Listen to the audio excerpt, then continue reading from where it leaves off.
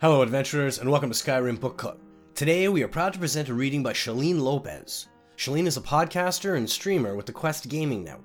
Quest can be found on both YouTube and Twitch.tv. Fans of all things Bethesda will be especially interested in her Fallout-themed show, Fallout Off the Record. It's been a pleasure to have Shalene on the show, and I hope you enjoy her work as much as we did. Until next time, my friends, enjoy the book. For 300 years I have been a priestess of Azura, the Daedric princess of Moonshadow, mother of the rose and queen of the night sky. Every Hoggatham, which we celebrate on the 21st of First Seed, we summon her for guidance, as well as to offer things of worth and beauty to Her Majesty. She is a cruel but wise mistress. We do not invoke her on any Hoggatham troubled by thunderstorms, for those nights belong to the Mad One, Sheogorath, even if they do coincide with the occasion. Azura, at such times, understands our caution. Azura's invocation is a very personal one. I have been priestess to 3 other Daedric princes, but Azura values the quality of her worshippers, and the truth behind our adoration of her. When I was a dark elven maid of 16, I joined my grandmother's coven, worshippers of Molag Bal, the schemer princess. Blackmail, extortion, and bribery are as much the weapons of the witches of Molag Bal as is dark magic. The invocation of Molag Bal is held on the 20th of Evening Star, except during stormy weather. The ceremony is seldom missed, but Molag Bal often appears to her cultists in mortal guise on other dates. When my grandmother died in an attempt to poison the air of Firewatch, I re-examined my faith in the cult.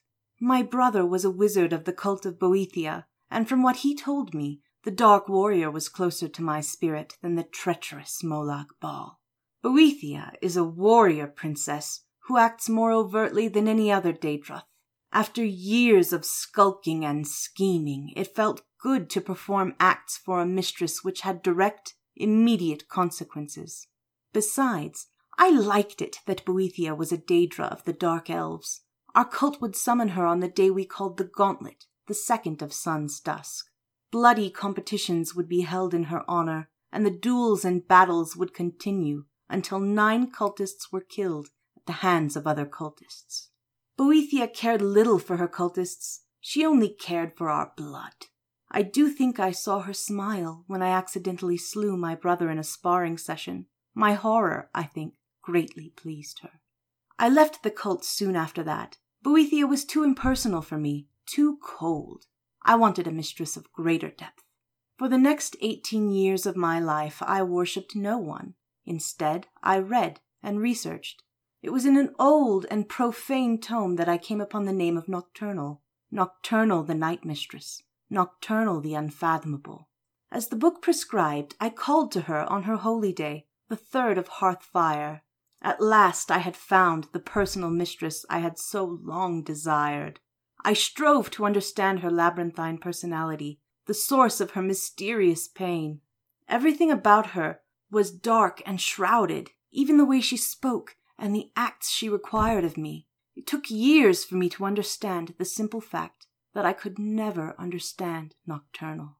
Her mystery was as essential to her as savagery was to Boethia or treachery was to Molag Bal. To understand Nocturnal is to negate her, to pull back the curtains cloaking her realm of darkness. As much as I loved her, I recognized the futility of unraveling her enigmas. I turned instead to her sister, Azura. Azura is the only Daedra princess I have ever worshipped who seems to care about her followers. Molag Bal wanted my mind, Boethia wanted my arms, and Nocturnal perhaps my curiosity. Azura wants all of that, and our love above all. Not our abject slavering, but our honest and genuine caring in all its forms. It is important to her that our emotions be engaged in her worship, and our love must also be directed inward. If we love her and hate ourselves, she feels our pain.